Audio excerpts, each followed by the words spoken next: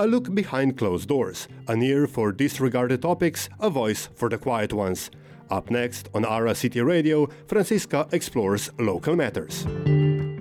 With the latest escalation of the conflict between Israel and Palestine, tensions have increased worldwide. The number of anti-Semitic incidents has increased across the globe. Peaceful demonstrations result in violent clashes between Palestine and Israel advocates. Discussions online take on a violent rhetoric, and persons of public life are dragged through the media for supporting one or the other camp. Online, everyone seems to have a very strong opinion, and the society is even more polarized than during the COVID-19 pandemic.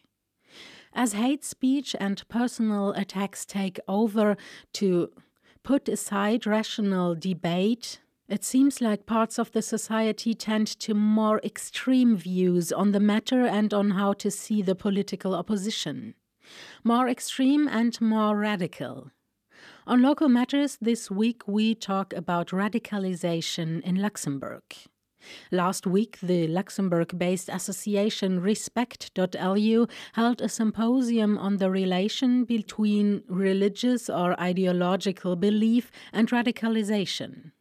At the margins of this conference, I caught them for an interview to talk about radicalisation tendencies in Luxembourg and the work their team does to keep people from radicalising. Respect.lu is an Asbl that is engaged in the fight against violent radicalisation here in Luxembourg. So you are the director, Carine Weyer. Hello. Hello. And you are psychologist and psychotherapist for respect.lu, Peter Kagerer. Hello. That's right. Hello. Just one remark. We are not fighting. What are you doing if not fighting? We are working, but fighting is the place we want to leave. Yeah, I guess the terminology in general is quite important here. Even if we talk about radicalisation and about radical, what does that mean for you and for respect.lu?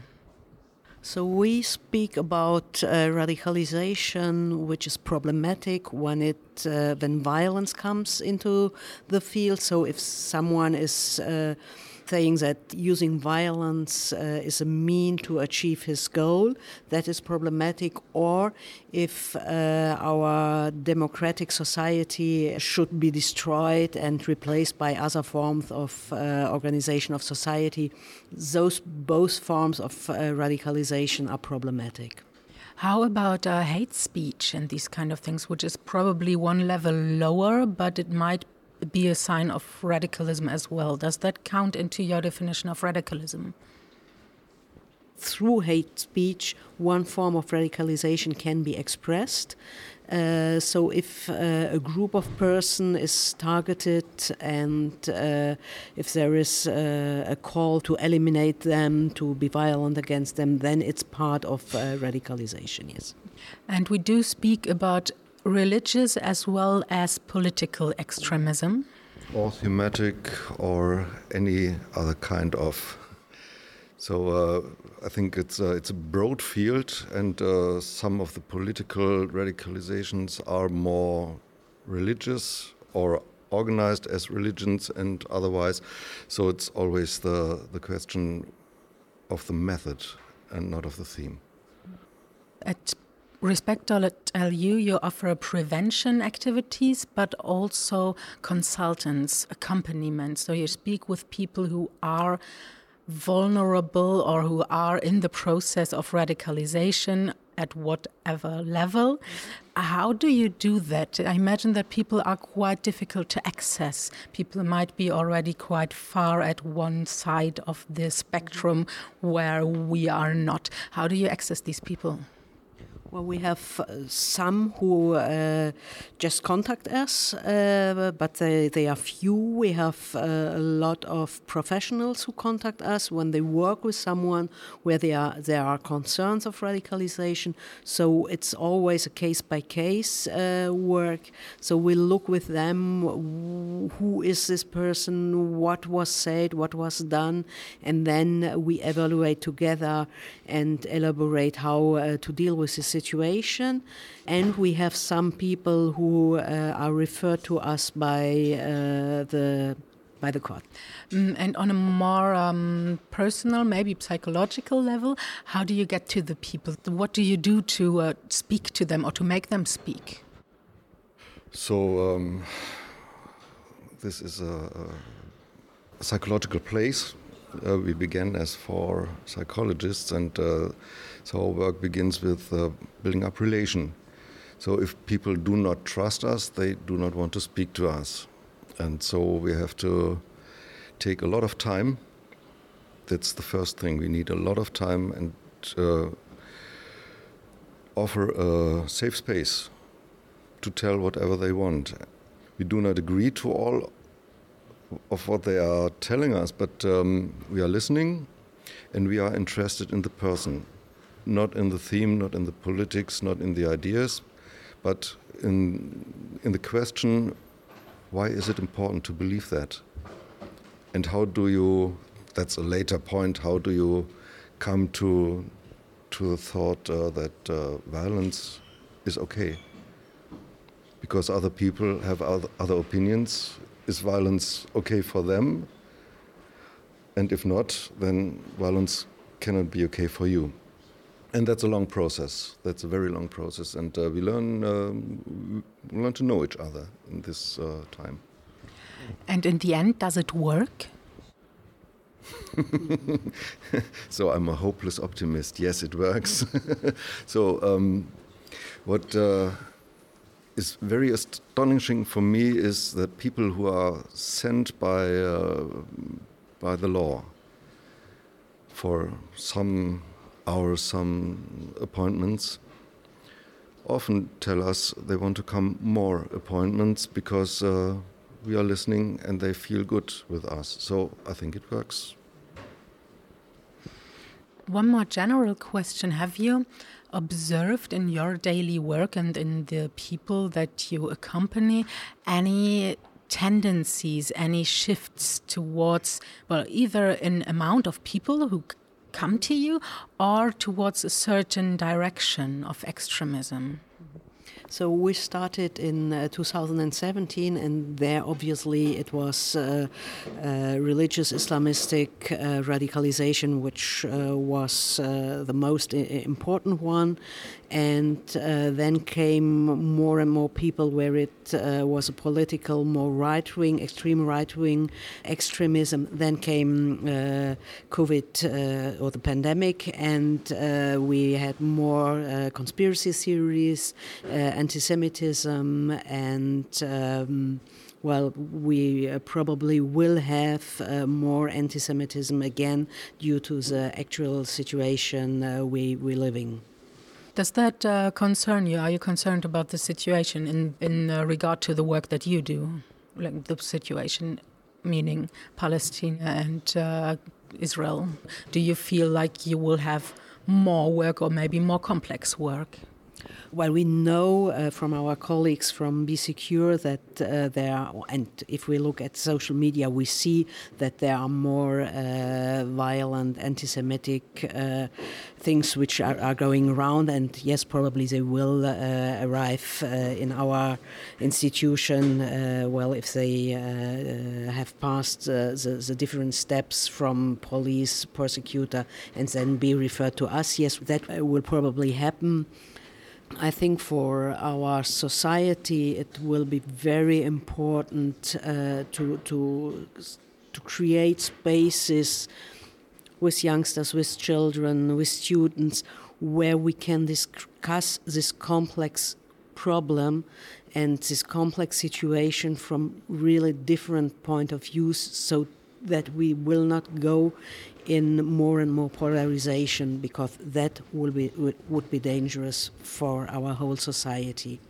And I think that it is important that we create these spaces, that teachers get the support to talk to the pupils, and to not to avoid to talking about this really, really difficult topics where we even as adults and even as adults who have some knowledge about the whole situations, and because of the emotions around it, it's so difficult to talk about it, but we have to find ways to do it.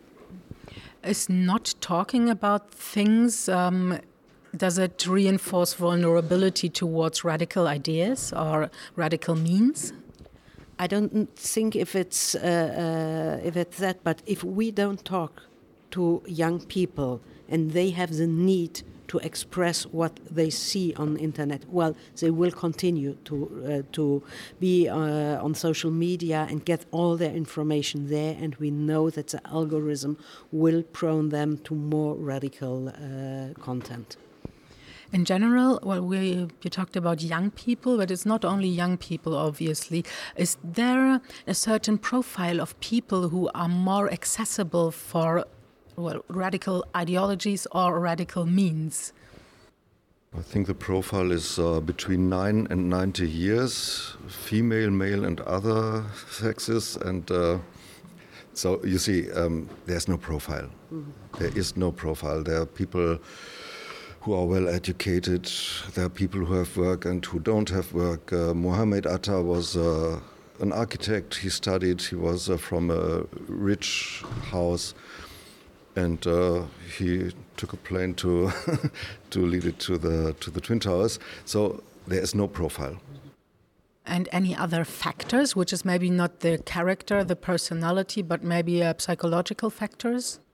So what we see and what science also says, looking at this problem for a few years, is that there are two factors. The one is discrimination, the feeling of discrimination. It's always subjective to feel discriminated. You cannot prove that. This is the one thing. The other thing is people with an identity crisis or with a not very stable identity are more reachable for the office.